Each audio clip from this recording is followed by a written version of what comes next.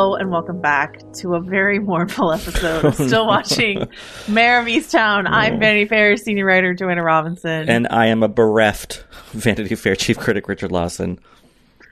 Welcome to our wake for a character that we loved. We're gonna probably kick off talking about poor Zabel and what happened here, obviously. But if you're just joining us for the first time, what we do here in Still Watching is Richard and I pick a show that we're watching week to week. We break it down. We go really granular. I mean, we got a lot of suspects and theories this week. There's a lot of questions, and I haven't seen beyond this episode, so I am in the same boat as anyone else. I have no idea what's coming next. So we're going to talk about all of that. And sometimes on this show, we're lucky enough to have folks who worked on the show come and chat with us. And this week we have, the ghost of Evan Peters. Evan Peters himself is here. You might have heard last week, Evan was supposed to be on last week's episode. And then I talked to him and we kind of wanted to talk about this episode instead, understandably. So we held the interview a week. And then we tried to cut out all references to Evan being on last week's episode.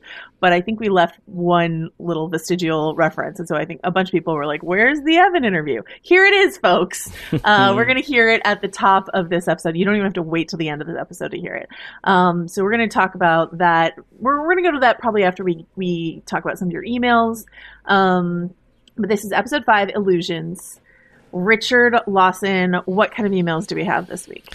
Well, we once again got a lot of emails, and we appreciate them. Keep them coming. Unfortunately, a lot of the emails we got this week were sort of rendered moot by this episode because people were really basing off of episode 4 and everything previous. I think episode 5 clearly solved one mystery and perhaps brought us closer to solving the central mystery of who killed Aaron. So yeah, I'm not gonna read the emails that I think have been a bit negated by this episode, but there were a few that I think definitely are still in play.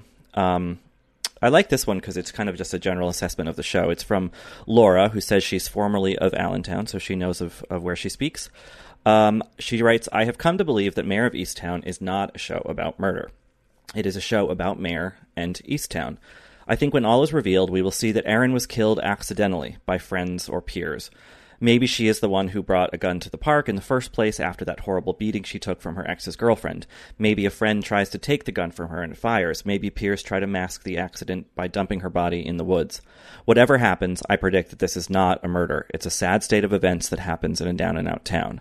If Mare's daughter is involved somehow, that will put Mare and Easttown in a compromised position where no one is ever fulfilled. I think that is an appropriately bleak assessment of what might be going on. It's unclear after this episode if Laura's sort of general theory of it being an accident is true or not. But I do think that, as we've been talking about on this podcast for a few episodes now, I do think that this conclusion is not going to be one of, aha, we got the killer. I think it's going to be a lot more sort of resigned and despondent than that. Yeah, and you were the one I think who pointed out early on, like to keep in mind the what we know forensically about the scene, which is Aaron maybe putting up a hand defensively, the bullet going sort of wildly and lodging in a tree somewhere, ricocheting into a tree somewhere. So it does really feel like maybe two people were wrestling over a gun and it went off and Aaron, it feels like an accident. And whether that accident, was by someone who met Aaron ill in the first place or not, we can discuss. And we've got some prime suspects here in this episode. But I do keep thinking about that, about how this is all going to be like a really sad accident. And are we going to see it? Like, are we going to... this is a show that's done a little bit of flashbacks. Are we going to see what happened that night, or are we just going to hear about it? I don't know. We'll find out. Find out soon enough. So kind of narrowing more into a theory, this is an email from Susie, who says, I just finished listening to your episode for Mare of Easttown podcast. I agreed with you both that the scene with Ryan watching the news report was pretty strange, and I wondered if he knows something about who did it. My theory is that John Ross is involved somehow, and that Frank knows something about this as well. I think if John was the father, then Frank might have delivered diapers to Aaron for John. John and Frank look enough alike that Jess might have mistaken them. Frank would cover up for John, at least about being the father of Aaron's baby. The show deals a lot with duality. There are so many similarities in the lives and the pasts of multiple characters. We have people in similar situations with children, grandchildren, drug abuse, and much more. We also see that people in this little town have to deal with one another despite serious interpersonal issues because they can't escape from each other, and they are all interdependent. People are willing to cover up to keep from hurting each other, like Dawn not telling Beth about Freddie trying to rob her. Bad things of all kinds are really close to Mare and to most of the people in Easttown. The duality motif and the interdependency are both going to play into the identity of the murderer. I think that's really well put, Susie. I would just maybe shift the John to a Billy. A Billy. Yeah. Yeah. And that's interesting. Do you think that Frank would, not tell Mare about if he knew that Billy Ross were the father of Aaron's kid? I guess it depends on which code is more, is stronger. Is it, he's so indignant when she asks him about the paternity test and stuff like that. And, I just wonder, if in that moment he would tell her, or if her aggression in that moment, I'm not blaming Mare for that, but would put him on the back foot. And he's like, I'm not, bro code, in effect. I don't know. I like Frank, and I feel like they're trying to make us like Frank, especially in this episode. But maybe they're trying to throw me off. But Frank's. We're going to talk about Frank and his daughter and stuff in this episode. But I don't want to believe that Frank is covering. But maybe. But Billy, definitely. We're going to talk about you, Billy. All right. What else we got? So the last thing is just a point of clarification from Linda, who writes, regarding your curiosity about why Brad Inglesby, who wrote every episode of the show, is a little fixated on basketball. His family is a well-known basketball family in the Tredyffrin, Easttown area. Sorry if I pronounced that first town wrong. His dad played for Villanova and also in the NBA. His brother played for Notre Dame and is now the head coach for the University of Delaware. Okay, this is a deep family legacy that Inglesby is tapping into for both Mare of Easttown and The Way Back with Ben Affleck, which came out last year. All right, so that's the basketball mystery solved. I mean, not that it was a huge mystery. I just didn't know how much it was, and I think it's interesting because that whole Lady Hawk legacy shot comes back in this episode when Mare's talking about you do one great thing, they constantly expect that of you, and they don't realize you're just a human. All right, are those the emails that we got this week? All right, we got more, but again, I think yeah, a lot of theories that were quickly disproven. Thank you guys so much for your emails, and please, we will accept all condolences cards. Direct them to Richard Lawson for the loss of Detective Zabel. So let's, on that note, let us go now to our interview with the great Evan Peters. Who's alive? He's alive.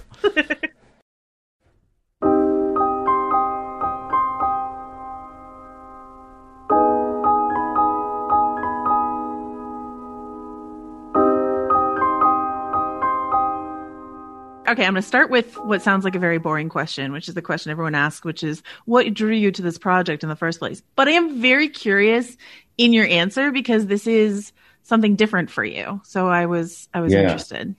Well, that was part of it. It was definitely something different. I was sent the project and it said Kate Winslet starring in it. And I was just like, yeah, okay. But yeah, I put myself on tape for it and sent it in, and it was, I don't know.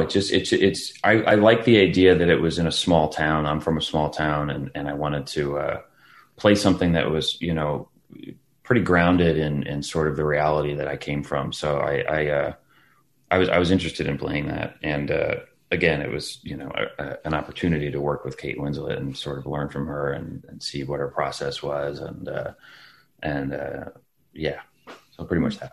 What did you learn from her process? I learned details. Kate is a very detail-oriented actress and person, and it was very, very helpful for that. Yeah, I don't know how much I want to give away of her process, but sometimes she would walk up to me and be like, okay, so it's 2:38 p.m. and we just came from the deacon's place, and we probably stopped for a coffee and kind of had some lunch, and then now we're here and we're doing this thing. And I'd look at her and be like, damn, was I supposed to do that? I didn't prepare like that. Shit. So it was really cool to work with her to really get into the circumstances of the story and the character. And I found it really, really helpful. So, and also, Kate is an amazing person and really empathetic and compassionate and looking out for everybody, and a team player and down to earth, and is able to, hop in and out of character with such ease, that I was incredibly jealous of that. So it was really cool to see her balance, and juggle and carry this whole show and work insane hours and work so hard and so much and still be, a delightful, lovely person. So, it was really awesome working with her. I was talking to, your director, who's the loveliest man. And he was saying that awesome. Such a nice guy. And he was just saying that the character, as he was written on the page, he could see someone playing that character very differently. That there is a very different approach to that character. And you guys decided together that this sort of bright-eyed, bushy-tailed sort of approach was a good idea. I was wondering if you agree with him that there was a different tack, and if you ever considered a sort of different angle on the character. Yeah, definitely. I think originally we sort of went in more with this hotshot detective. He's got this, he solved this case. He's kind of, he's got the nice coat, he's really sort of playing it up, and he shoots pool really well. And I was even doing like pool lessons and stuff like that. That you never used. I've never used. I never got good at. I was like, it's going to take me 5 years to get good at this. I don't know how we're going to do this. But the more we did it, and for me, like, I was always like, I mean, he's living with his mom, and he's kind of stuck and stunted and like trapped. Like his girlfriend, his ex has moved on. It's like 5 years now, since, and she's got kids and a wife and shit like that. So it's like, yeah. So he sort of kind of took this thing, to sort of lift himself up, out of that, he sort of took the, from the PI and sort of took it as his own, solving the case. And I think he realized that was just the worst possible thing that he could do. So now he feels like a total imposter. And like an imposter doesn't, I mean, you could play it a couple of ways. You could play it like where he's like cocky, like overly confident, sort of trying to make up for that. Or you could play it like, he's, totally insecure and has severe imposter syndrome and has no idea what he's doing right here. So it's like, I can relate more to that than the other one. And it would be cool to sort of do this weird, I hate the word meta. I don't even know what it means, but, sort of go in there and be like, okay, I'm going to try to learn from Kate. I'm going to try to do the best job that I can. And, Colin is also going in there trying to learn from Mare, and realizes that she's really fucking good at her job and really in tune with her instincts. And I think that Colin has lost that. And so he's trying to get back in touch with that. And also I found it, and Craig, as what it was just much funnier. Oh my God, I can't even talk. It was so much funnier, to have him be this sort of floundering, tripping, bumbling, I don't want to say idiot, but just not really knowing what he's doing, with Mare, who is so driven and on point. That juxtaposition worked really well, I thought, and just, it was really funny how much she did not want me there. So we just kind of tried to play up how much she hated having me on the case with her. But ultimately you see that he really just wants to do a good job and be great and like, solve the cases, that he works on. He's incredibly passionate about his job. So, I think Mare sees that in him, and then, and his innocence, I think, and his naivete. Is that how you say it? Naivete? Yeah, nailed it. Can you talk to me a little bit about, so there's a scene in episode 3, this big, monologue for your character, drunken moment that Craig was telling me was this sort of, this really pivotal scene for your character, something that he wanted to make sure really hit with the audience. So I was wondering if you could talk a little bit about how you prepared for that, how you pulled that off, because I think it's the best drunk acting I've ever seen, honestly. Thank you. A lot of research over the years. Hands-on experience. Yeah. Yeah, your 20s, you're just blowing your brains out. So that was pretty good. Just drew on all that. But I don't know. I always, the scene was written. He's really drunk.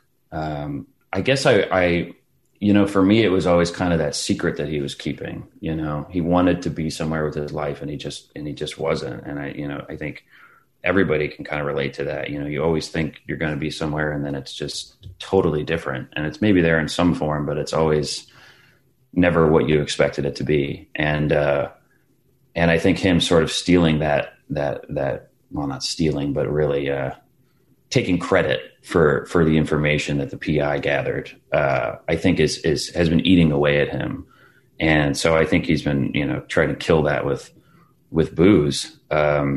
And I think he really likes Mare. I think for me, it was really also like the whole show for me and Colin is really about Mare sort of being this, there's something about her that lifts him up and brings him out of his funk. He's like stuck in the mud, and there's just something about her that really, I think she's such a good detective and so good at it that he wants that. And I don't know if I'm answering your question properly. Let me ask you a really boring technical question about it. I was looking closely at it, and your veins are standing out on your face in that scene. Did you throw your head between your knees between takes, or how did you pull that off? I don't know. No, I don't know. I guess that sort of happens when I get intense or emotional or something, and veins popping out of my freaking head.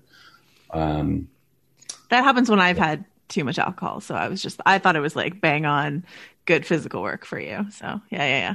After that scene, it was like the reason that we were emotional and hugging, Craig and I, was because I was hysterically sobbing because I thought we didn't get the scene. Oh, I was like, we didn't get it. I can't do this. I'm terrible. I'm going to shadow you, Craig, and be a director because I can't fucking do it anymore. And he was like, okay, it's okay. You're cool, man. I think we got it. And I'm like, I don't know, man. I think I need to move on. I can't do this.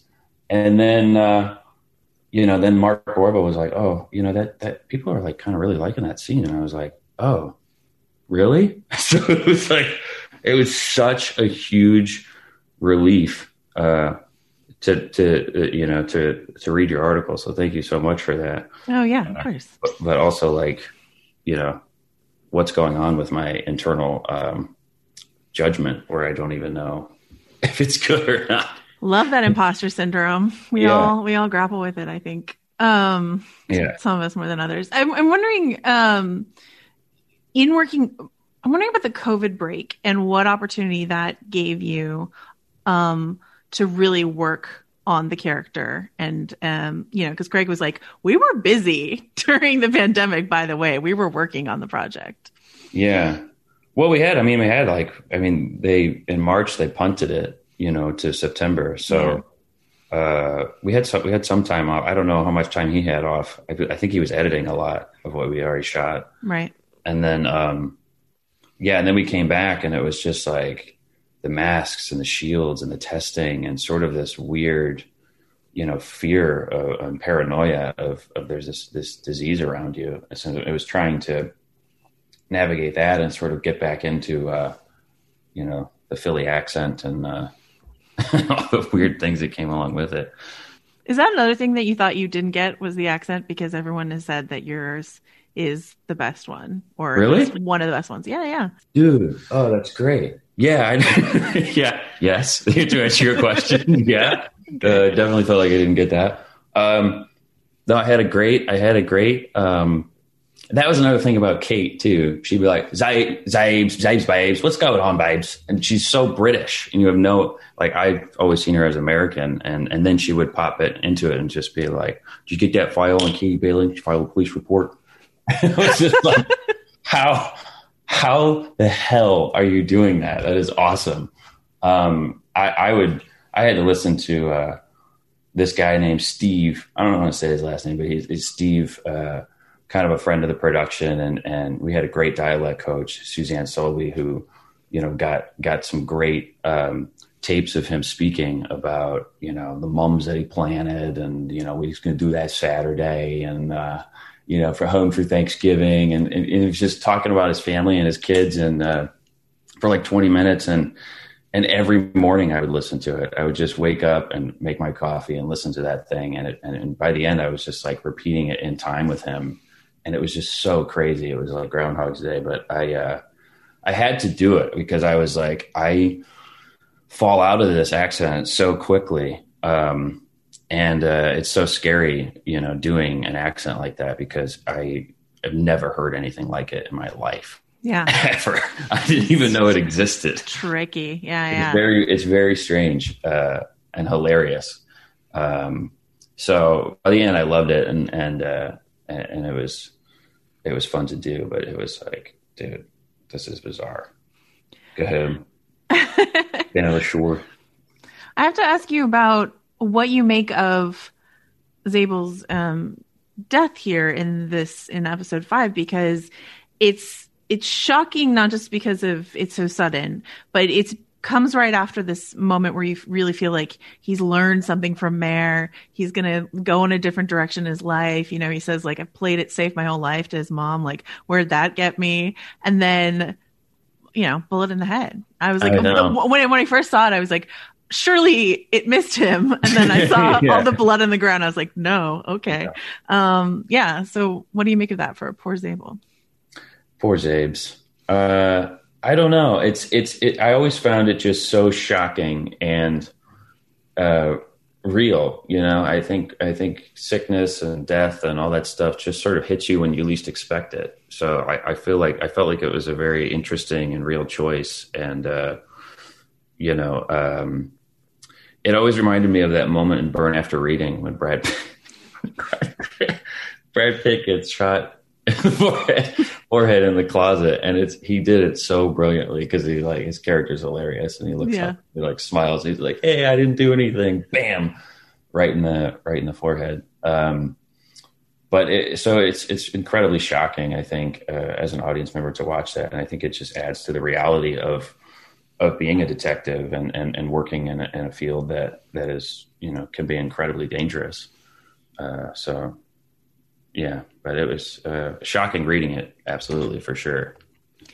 I wanted to ask you maybe one, maybe two more questions, which is, how did you incorporate Zabel's faith? Yeah, his mom's Catholic. I was raised Catholic. I went to a Catholic grade school, and you know, it's interesting. I don't practice Catholicism at all. I'm pretty agnostic, actually. I don't really know, I think, is where I stand right now. And I think I kind of did that for Zabel too. I don't know what ended up in the edit, but I think he's struggling with that, because I think, you know, you see so much darkness as a detective daily, and that it really, I think it can, and not for everybody, but in my imagination, I figured it would really throw your faith pretty drastically, you know, sort of seeing all this awful stuff happening around you daily. So I think he's struggling with it, and you know, it's a thing also, like breaking away from mom. Like, you know, his mom is a practicing Catholic, and, you know, wants him to be practicing Catholic, and it's sort of that, again, trying to break off from your family and your parents and sort of be your own man. And I think that was really the ultimate goal for Callan, I think, is to become a man and, like, fucking get your own place, dude. It's time. It's time. You can do it. We believe in you. So it was this weird, he's kind of like a man boy, and Mare sort of elevates him into a man and sort of says, get out of this shit. You're stuck and you need to grow up and break off from your mom and have your own beliefs and have your own ideas and formulate your own opinions. And I think that's sort of what we were trying to do with that. And then my last question for you, and thank you again for taking the time today on your weekend. Of course, yeah. Thanks you too. Is you've been working steadily for so long, but I'm curious if doing this project makes you want to do anything differently going forward, or whether it be shadow Craig and become a director or anything else like that. Yeah, I know. Really, honestly, I texted him the other day. I was like, dude, I still, next thing you do, like, I want to come there, and because he's such an awesome person and an awesome director. I've never, he was just his energy is great, as you know, and very collaborative and creative and trying new things each take. And it was really an awesome experience working with him. So I would love to chat on him. And I also, in terms of acting, like, I really, I like this sort of, I think I want to try to do some more like really sort of still and kind of, I don't want to call it mundane, but more like everyday life kind of projects. Yeah.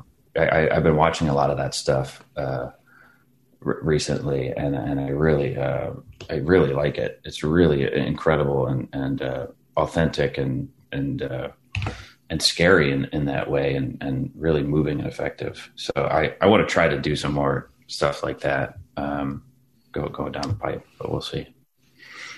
Can I ask you just really quickly what those things that you're watching that you're enjoying? I knew you were going to ask that. I knew it. Let's see. I have this great list. Oh, I'm not even going to pronounce this right, so I'm sorry. I said Hazard Balthazar, 1966, and the whole thing. A donkey is sort of the central character of this film, and it's some of the best acting I've ever seen. This thing is just doing nothing, and it has this face, and it's sort of everything that's surrounding him that is it's so incredible and moving and effective. I was shocked. This donkey deserves an award. But and then I watched Strazek, which was great. Uzak was amazing. That was just very still and silent. Gummo. Oh, Buffalo 66 was cool too. That's not quite in the same vein, but it was sort of. Yeah. Intense. Yeah, intense. Very intense. Oh, A Woman Under the Influence. Great movie. Fantastic. Movie. Yeah. Fantastic movie. Yeah. And fantastic performances, and such a bizarre movie, and so much time. That was the other thing too. Like, what I'm really liking about these movies is that there's so much time. Like, it's so stretched out. Like, and the little things that they do are not cut out. They're in the movie, and it makes it so much more interesting and real and exciting to watch. So I'm really into that stuff right now. I don't know why, but yeah. I think it makes sense after the year we've had. I think those are good things to dwell on. You know what I mean? Yeah, back to basics.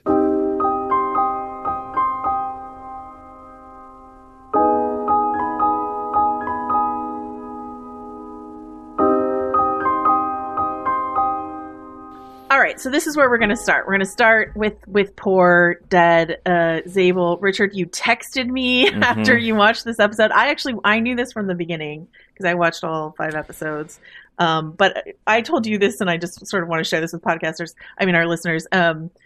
Sometimes when you're pressed and you get episodes in advance, you get rough cuts. So you get major effects still need to be done. Right. And so I've rewatched this episode a couple times, so I've seen it now with the full effects done.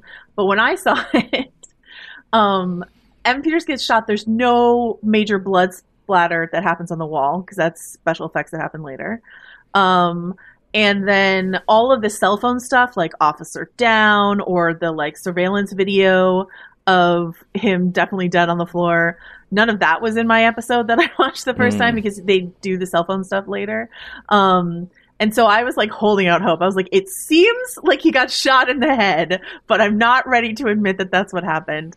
And then finally they showed his like a lot of blood, and his lifeless body on the floor. I was like, I had to accept it. So, okay. We know you're upset, Richard, and I'm upset too. So let's talk about that first, and then maybe like narratively, what does this do for you? Right. Yeah. I mean, I kind of was like you. I was like Homer Simpson watching his roast pig roll through town saying, it's still good. It's still good. And I was like, he could be okay. Maybe it was just his shoulder. Maybe it grazed his head, and then, yeah, he's very much dead. I think I texted you. I was like, at the minute he kissed her, I knew that was it. He was dead. They got me. I did not see it coming. And I really did, I appreciated, I'm assuming, the sort of homage to the beginning of the really scary final sequence of Silence of the Lambs, where she's going to this house to just ask kind of innocent questions. Right. And then it dawns on her like, oh, this is the killer. Or, in this case, at least the kidnapper. And I thought that's why last week I kept calling him Silence of the Lambs guy, because I had this sequence in mind. Yes. So I was like leaning into that. But yeah, absolutely. It feels very intentionally that. Okay. And it was really well done. It was scary. It was obviously sad. It was interesting to watch Kate Winslet do a little bit of action. Narratively, I don't know what comes of it. I mean, I think that obviously there are going to be a lot of questions about why Mare was there, because she's not supposed to be there. Right. But she also did get the guy, so maybe that kind of gives her a pass for it. But do I love, in a writing sense, that they have burdened Mare with yet another grief? No, maybe it's a lot for one character to have on their shoulders. But I think that something this sort of shocking and violent, I think maybe needed to happen, lest we kind of forget how serious the stakes are with this storyline, because this seems not related to Erin's case at all, but it's really serious and it's really dire and dark and grim. And I think, as a kind of way to communicate that, there had to be this kind of violent and fatal standoff, I guess. Yeah, and it's interesting that it's Zabel, and something that, Evan Peters talked about when I was like, why? Is he was just talking about death and how this episode treats death in general. That, we see this old woman die, Betty Carroll, who we've met before in the series. The first character we met in the show, other than Mare. Exactly. And then we see this young man who is sort of, I asked Evan about this, but there's that line where, he says to his mom, like, I put it safe all my life. What has that gotten me? And you're like, oh my God, be safer. And the whole sequence, it is very suspenseful. Mare doesn't have a gun. And Kate Winslet is giving us real fear in that moment because she is defenseless. And there's been this narrative question throughout of like, why did we have this moment where Mare plants the drugs on Carrie? It just, was it just to get the character in therapy? There's a lot of therapy in this episode, which we'll talk about. Was it to get her in this position where she's at this crime scene and she's relatively defenseless because she doesn't have a gun? Would she have been able to stop the guy before he shot Zabel? She noticed it before Zabel did, so it's like, maybe, and it's just a tragedy and it's so sad. And to me, it feels narratively curious because they're doing so much in this episode to like set him up, but then like maybe it's just a last confession, the last confession of Colin Zabel, where he's like, I didn't solve that case in Derby. Like his whole imposter syndrome, like everything. And that's what Evan Peters is saying. He's like, the way that Zabel was initially written, I think it was supposed to be much more of like a brash, hotshot cop character.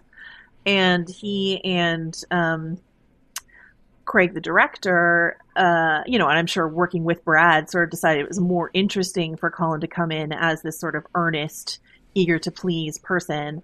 And the way that Evan sort of like tapped into that was this idea of imposter syndrome, this idea that he's pretended that he solved this big case and he comes in and he desperately wants to solve this case too, but does not feel like he is not coming in sure that he can, right? And so that he can sort of turn that lie into a truth. Like if he solves this case, then that lie becomes true.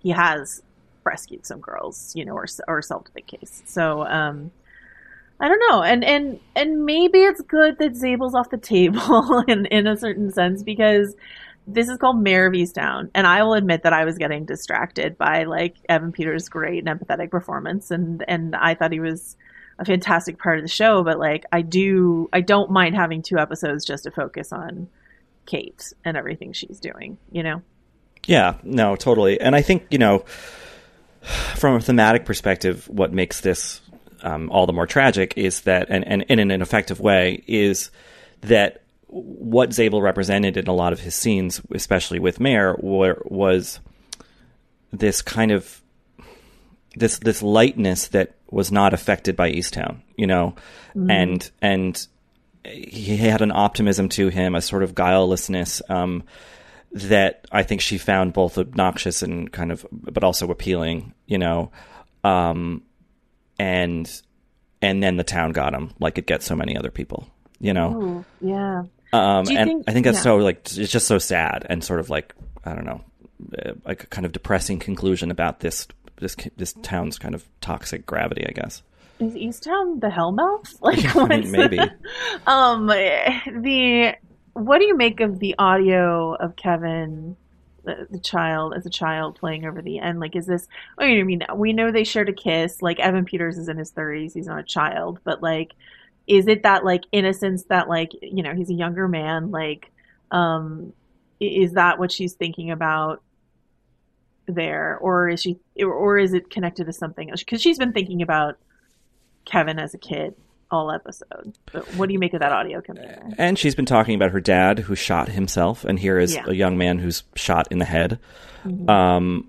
And her son he's killed himself. I don't know if we know what method he used, but I think that something that maybe sort of metaphorically they're doing with that scene is, in this town and many towns around the country with the opioid crisis, a lot of people have had to deal with a lot of dead young people, and dead older people as well. But to be so confronted by the physical fact of that, in addition to all the sort of metaphysical stuff, I think is really scarring, especially when it's repetitive, And I think that Mare sitting there in front of 2 dead people, while young women are locked upstairs, like I think that of course that would sort of zoom her back to this sort of, I mean, I guess her father is kind of the original trauma, but the Kevin thing is the one that seems rawest for her.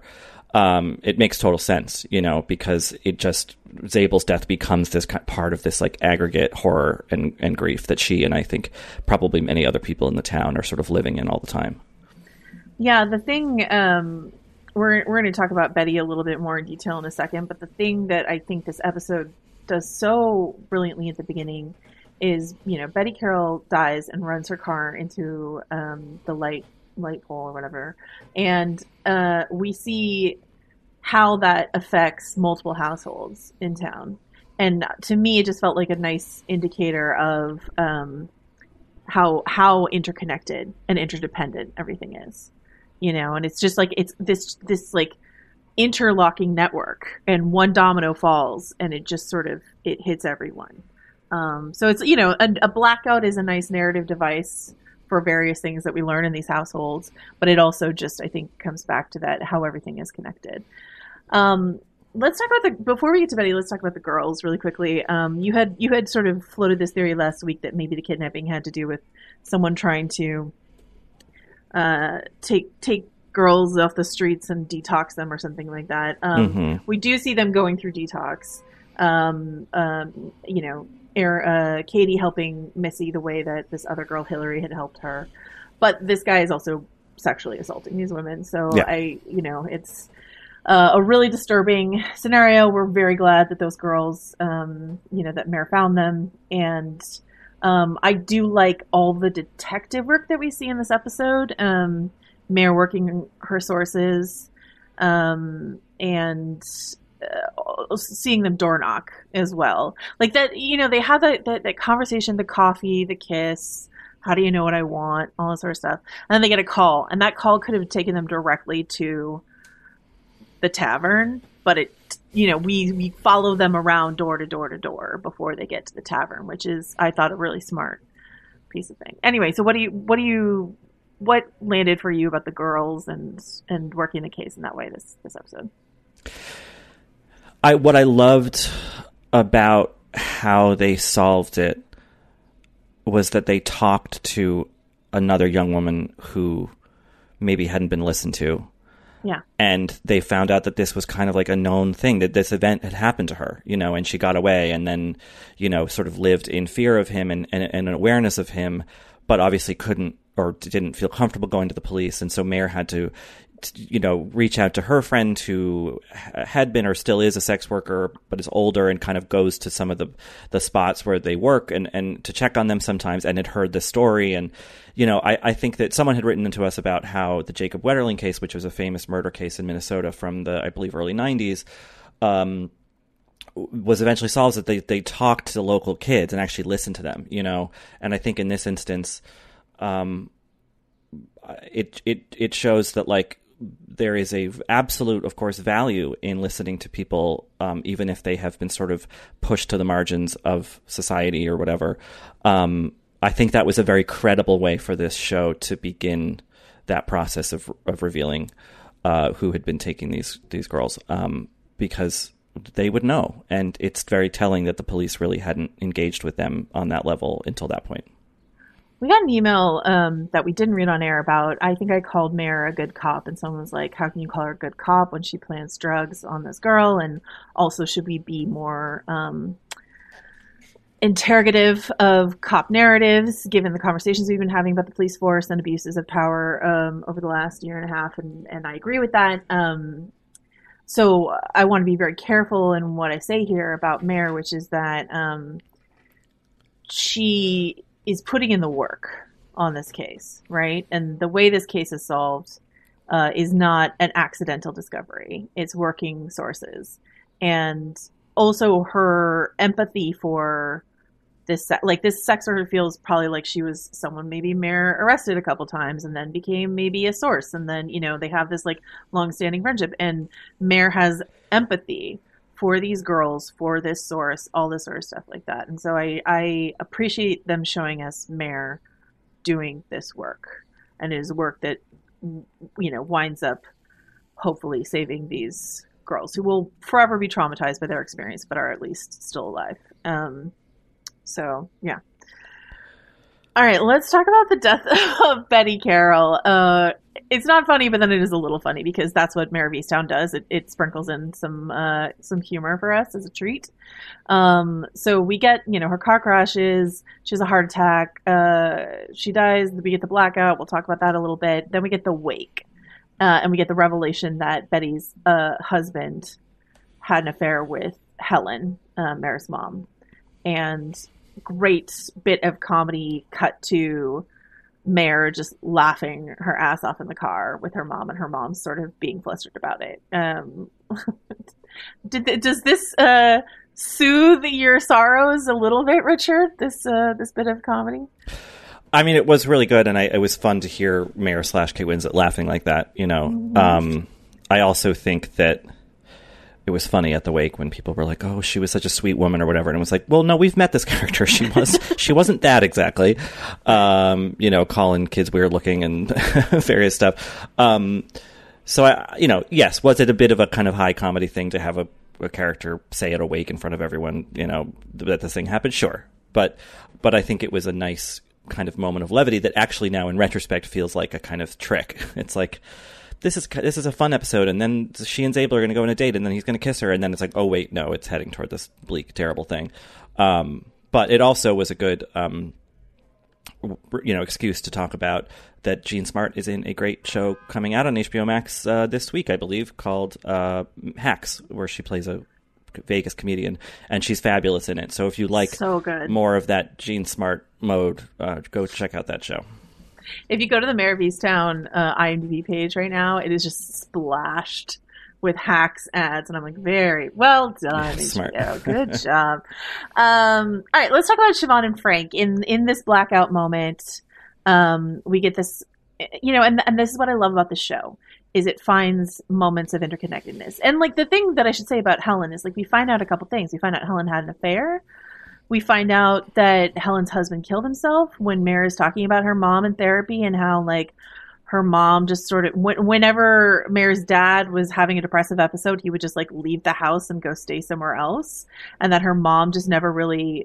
And we know Helen at this point, but she's not just a comedic relief character, right? Because she has this moment with Carrie in the bath, and then we think about who Helen is as a person and like how her husband killed himself when her kid was only 13, and then how her grandson killed himself, and how she's desperately afraid she's going to lose her great grandson to Carrie, and all of that. Like the space this show has for depth of character on almost every level, I think is really extraordinary. But for Siobhan and Frank, we get this moment where he checks in with Siobhan and he says something that I think we've talked about, this idea that Siobhan has had to be like more mature than her age because of all the problems with her brother, and maybe ignored because they were trying to deal with or help Kevin. And having Frank check in with her in this moment, I thought was I was thinking maybe he was disturbed by what happened with Aaron and what's happening with these other girls. And he's like, maybe I should check in with the young girl in my life and see how she's doing, you know? Yeah, you can't take for granted that she's doing well. I mean, you know, by some metrics, they've gotten very lucky with Siobhan because she's, you know, on the straight and narrow. Her girlfriend is convincing her to apply to schools in California. Like she's, you know, she might be, quote, getting out, which I guess is probably sort of a bittersweet hope for people in Easttown, or parents of kids in Easttown. Yeah, I thought that scene was nice. I think it also did a lot of work. I think you mentioned this at the beginning of this episode, like to take a lot of the guilty eye off of Frank in any respect, you know. I do think that he might still have some kind of knowledge, but I think him bringing Aaron baby stuff and then him talking to Siobhan about this, like I think it goes a long way toward like showing that he's just kind of a caring person who is a little bit maybe more attuned to some people's needs than other people around him are. And not like the show is definitely about who will Mare end up with or any of that sort of thing. But I feel like, you know, given all the rumblings of troubles with Faye and Frank in this episode, you know, the show is kind of trying to put Frank potentially back in the game as like, are Mare and Frank going to reconcile? Are they going to be able to like sort of, Mare's in therapy. Let's talk about Mare in therapy. Like if Mare is going to therapy, like maybe she and Frank can, you know, not that they need to get back together, but maybe they might, you know, maybe that's a healing way forward for everyone. Like I said, I'm not sure if this whole suspension thing was some sort of narrative push to get this character who would never go to therapy on her own maybe into therapy, but here she is. And this is another scene that, you know, Kate Winslet just crushed, talking about the history of mental illness in her family. This is such a obviously common, you don't even have to be in, you know, Easttown, Pennsylvania for this to be common thing, where mental health issues are generationally seen and ignored and pushed aside and not recognized as a pattern. And hopefully that's something that's evolving and changing as the way we talk about mental health is changing. But I loved the way that this was written for Mare, where it's clear that she's been engaging it. She's been reading articles. She's very worried about it, but she's still got a bit of a chip on her shoulder. Like, but you know, we don't talk about this. Like, this isn't something we talk about. So yeah. What did you think? And I think that also, you know, without saying it outright, it gets at a persistent fear of a lot of people who are in the middle of perhaps that generational conference of, you know, mental health problems or whatever, you know, is that like, did I give this to my kid? Mm-hmm. You know, and that fear and that guilt, I think, again, without it being literalized in you know, in Mare's mouth, like I think it was clearly implied that was a really big part of her concern. I also wanted to mention that the therapist is played by Asa Davis, who is a great playwright as well as an actor. Nice. So if you're ever in New York and she has something on, you should go see it. Again, this show is just pulling a lot of great people from New York, which I think is fun. But yeah, I mean, I think that, look, therapy, since The Sopranos and certainly before that, I mean, the original Thomas Crown Affair, right? Doesn't he talk to a therapist in that? Or maybe he only talks to a therapist in the new one, and then it's Faye Dunaway. Okay, anyway, like therapy is a very it's maybe an overplayed device. I think a lot of shows get wrong how, at least in my experience, therapy kind of is and how it goes in an individual session. I think Big Little Lies often got it very wrong. That's what I'll say. I think those scenes in Big Little Lies were electric because the two actors were so good. But yes, I think you're very right about its methodology was not accurate. But look, it's a device for a reason. It's a really simple and malleable way to get stuff out, in a way that characters wouldn't normally speak unless in such a formal setting where they're kind of required to speak. So I don't really mind it. And I think when it's as well acted and shrewdly written as this was, it works really well. I also really liked Mare's discovering the documentary, but not like confronting Siobhan about it. It was a very natural way for her to discover it, looking for the turtle in the blackout. And then, it's something that is haunting her for the rest of the episode. This time in her life when she was connected to her son, her really, really connecting to what she lost, not just thinking about the end and when it got really bad, but the beginning and how beautiful that was, and hearing her voice on that video is gutting, and I just thought that was really, really well done. And then I think maybe the last thing we need to talk about in terms of this subject is, when Mare is talking about her father killing himself, that really shadows her decision to be like her father, right? To be a cop like her dad. We knew that's she became a cop because her dad was a cop, and that's what she decided to do. But we didn't know her dad killed himself when she was 13, and that just makes it much stickier. That's the road she decided to go down. So, all right, let's talk about the Rosses. Not all of the Rosses, but a lot of the Rosses. We've got Lori and John. Lori, as everyone recalls, is Mare's best friend, her husband John, and their kids Ryan and Moira. Ryan we flagged last week because of that scene where he comes in and we're like, could it be Ryan? I've known a couple people who are very suspicious of Ryan. I don't know if this actually clears them of suspicion, but a possible explanation for all of his behaviors and all the times that we've seen him be a little hinky is that he's keeping the secret for his dad, that his dad is cheating, John is cheating on Lori. And, Ryan acts out at school in defense of his sister, but acts out at school, all this sort of stuff. Does this satisfy your questions about Ryan, or like could Brian still be involved somehow in everything? I think it satisfies my questions about Ryan almost. My hunch is that what this is doing is setting Lori up, and maybe everyone kind of around her, to be like, okay, the secret has been unearthed. He's cheating again with the same woman, and now he's moving out, and he's going to deal with it. Time to move on. And then the kind of bigger reveal is going to be, oh, wait, no, I'm looking in the wrong direction. This is the secret, and it has to do with Aaron or whatever. And I don't think that Billy killed Aaron, but I do think that he is the father based on that interaction, where Mare is clearly now smelling something, I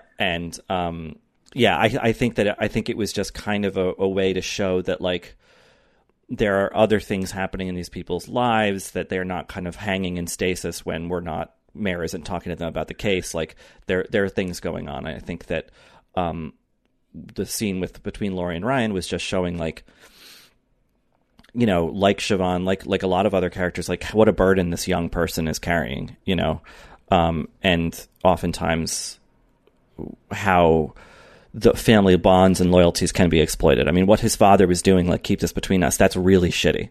That's a terrible thing to do. Yeah. And I think that doesn't mean that John is a terrible person overall necessarily, but, like, there's a lot being put on a lot of people in this show, and a lot of kind of care that is good, but a lot that is also kind of manipulated and used selfishly. Yeah, the kids are not all right, like by any stretch. Yeah. Yeah, so there's some shred of a possibility that like maybe, but I just don't know what Ryan would be doing out in the park in the middle of the night. So I got to clear Ryan Ross. I think he's clear. I think his whole weird behavior was his stress around his dad. And the kid can wield a lunch tray. I mean, it was impressive. Yeah, I was impressed, but put that kid in therapy as well, please. Do we feel like the Prowler question is solved by Mare tackling this old man and with dementia? Because the ferret drawing came back, and so I was like, is this actually going to be something? It came back again in this episode, but like, do you feel like that's all sewn up, the Prowler question? I think that's sewn up. I think the show really missed an opportunity for her source to not say, draw me like one of your Easttown ferrets. Ferret girls. Yeah. I think that was a mistake. I think there should be a rival basketball team called the Easttown Ferrets. Yeah. I love that. Yeah, and I think that the solving, if you want to call it that, of the Prowler question is it's a nice kind of way to round out this world, that it's like a lot of the stuff that happens in this town, any town, is pretty prosaic and mundane and not actually like some sinister thing, you know, but there is sinister stuff happening, but like I don't know. I think it just gives levels to this portrait of this town, that, I think is smart, because, there's a lot going on that could make this whole thing feel very unrealistic. And then to kind of have this kind of banal sort of, it's just a confused older man. Like, you know, I think that makes a lot of sense to me. There's also a little bit of nice comedy there, because like Mare has been completely humiliated by what has happened. She's sitting there sort of sulkily vaping on the sidewalk, and then Sable walks by and she's just had this awful date with him. And it's just, Yeah. Sorry, R.I.P. Sable. Okay, we just have 3 more things to talk about really quickly. Deacon Mark. Deacon Mark gets, beat up. Some people in town. The word is out on his other allegation. He's been beat up by some kids from a pizza joint? ? And then, I think it's cousin Dan has this conversation with Mark, and Mark explains what happens. Fills in a little bit more of the timeline of that night, because they do believe him in this moment. And I believe that this is the end of Deacon Mark's, and like I could see cousin Dan going to Mare with this information, but I believe that this is the end of Deacon Mark's involvement, guilt. He's guilty of driving Erin to the scene of the crime. He's guilty of hiding her bike. He's guilty of all of that, but I don't think he killed her. What do you think? Well, I think first of all, like there's a kind of an accidental relevance here to like actual news where like, Biden partly ran on a platform of stopping the scourge of pizza joint kids.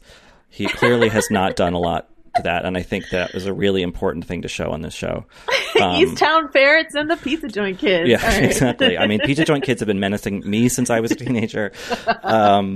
Yeah, I think that if this is the end of the Deacon's kind of involvement in the case, I think, I mean, this maybe sounds bad to say, but like I kind of like narratively that whatever happened in the past with him is left ambiguous, like or maybe I'm reading it wrong. Is it ambiguous? But like I'm glad that we're not having to go and like locate like the exact truth of that story, because correct, that's not what the show is about. And I think that showing this guy as sort of this who has a very clearly a dark past, just passing through the town into further darkness and maybe out again. Again, that kind of makes sense to me. Like I'm glad that they didn't try to too neatly fold it into the big, the main story. Okay, I agree with you. I think keeping it ambiguous is more interesting. And I think and it's a good way to slow roll out information about the night. You know what I mean? Like, right. Why wouldn't he come forth with this information? Well, I have this allegation against me. You know what I mean? And he's not just once again, there's just a depth of character here. Like, I felt for him when he was bloody and crying and talking to Dan about what happened. Like, maybe I shouldn't, but I did. So the show is so good at that. It's just making you feel for characters you didn't expect that you would. I'm calling an audible. I think you do that in basketball sometimes, certainly in football. But and I'm switching our last two topics. So we're Okay. going to talk about Billy Ross, and Yeah. then we're going to talk about my real suspect. So Okay. Billy fucking Ross, 100% the father of Aaron's kid. That's how I feel right now. How do you feel? Yeah, I mean, I think Mayor looking at that Rolling Rock and being like, there are prints on that, there's DNA on that. I think that Yeah. was like, yeah. Yeah. Yeah, and my hunch would also be that Aaron's dad doesn't know. Kenny, yeah. Yeah, obviously, right?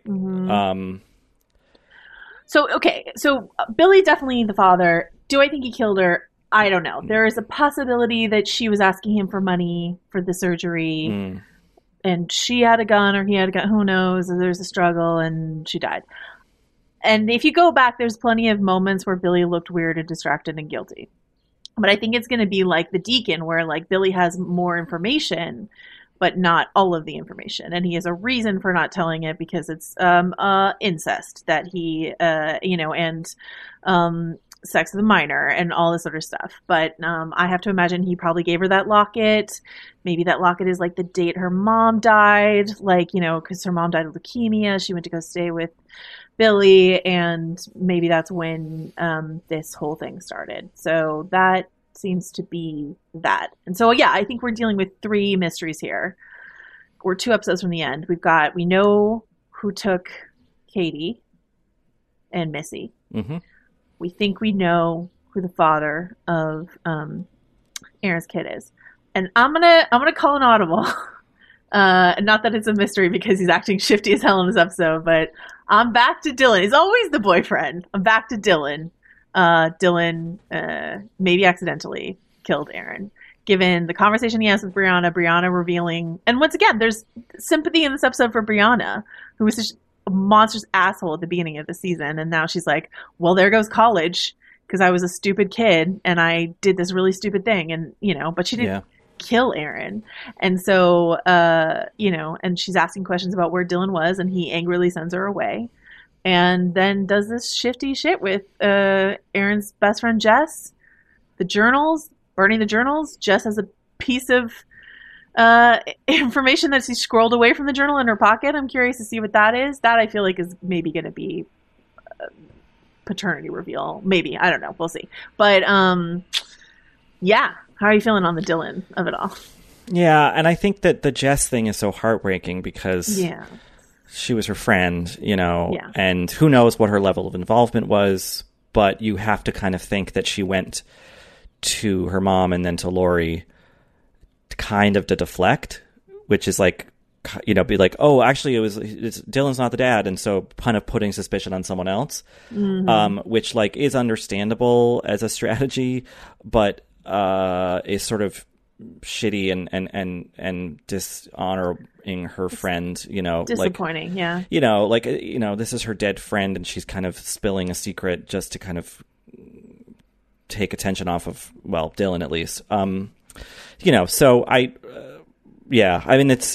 feel like this is kind of where the show has been headed ultimately, even if, we've all had our theories, but like this kind of potential reveal of like our emailer said, or, it's just some stupid accident or something gone wrong, and I think that the way that the missing girls thing has been solved with like, it was just some random guy who we hadn't met before.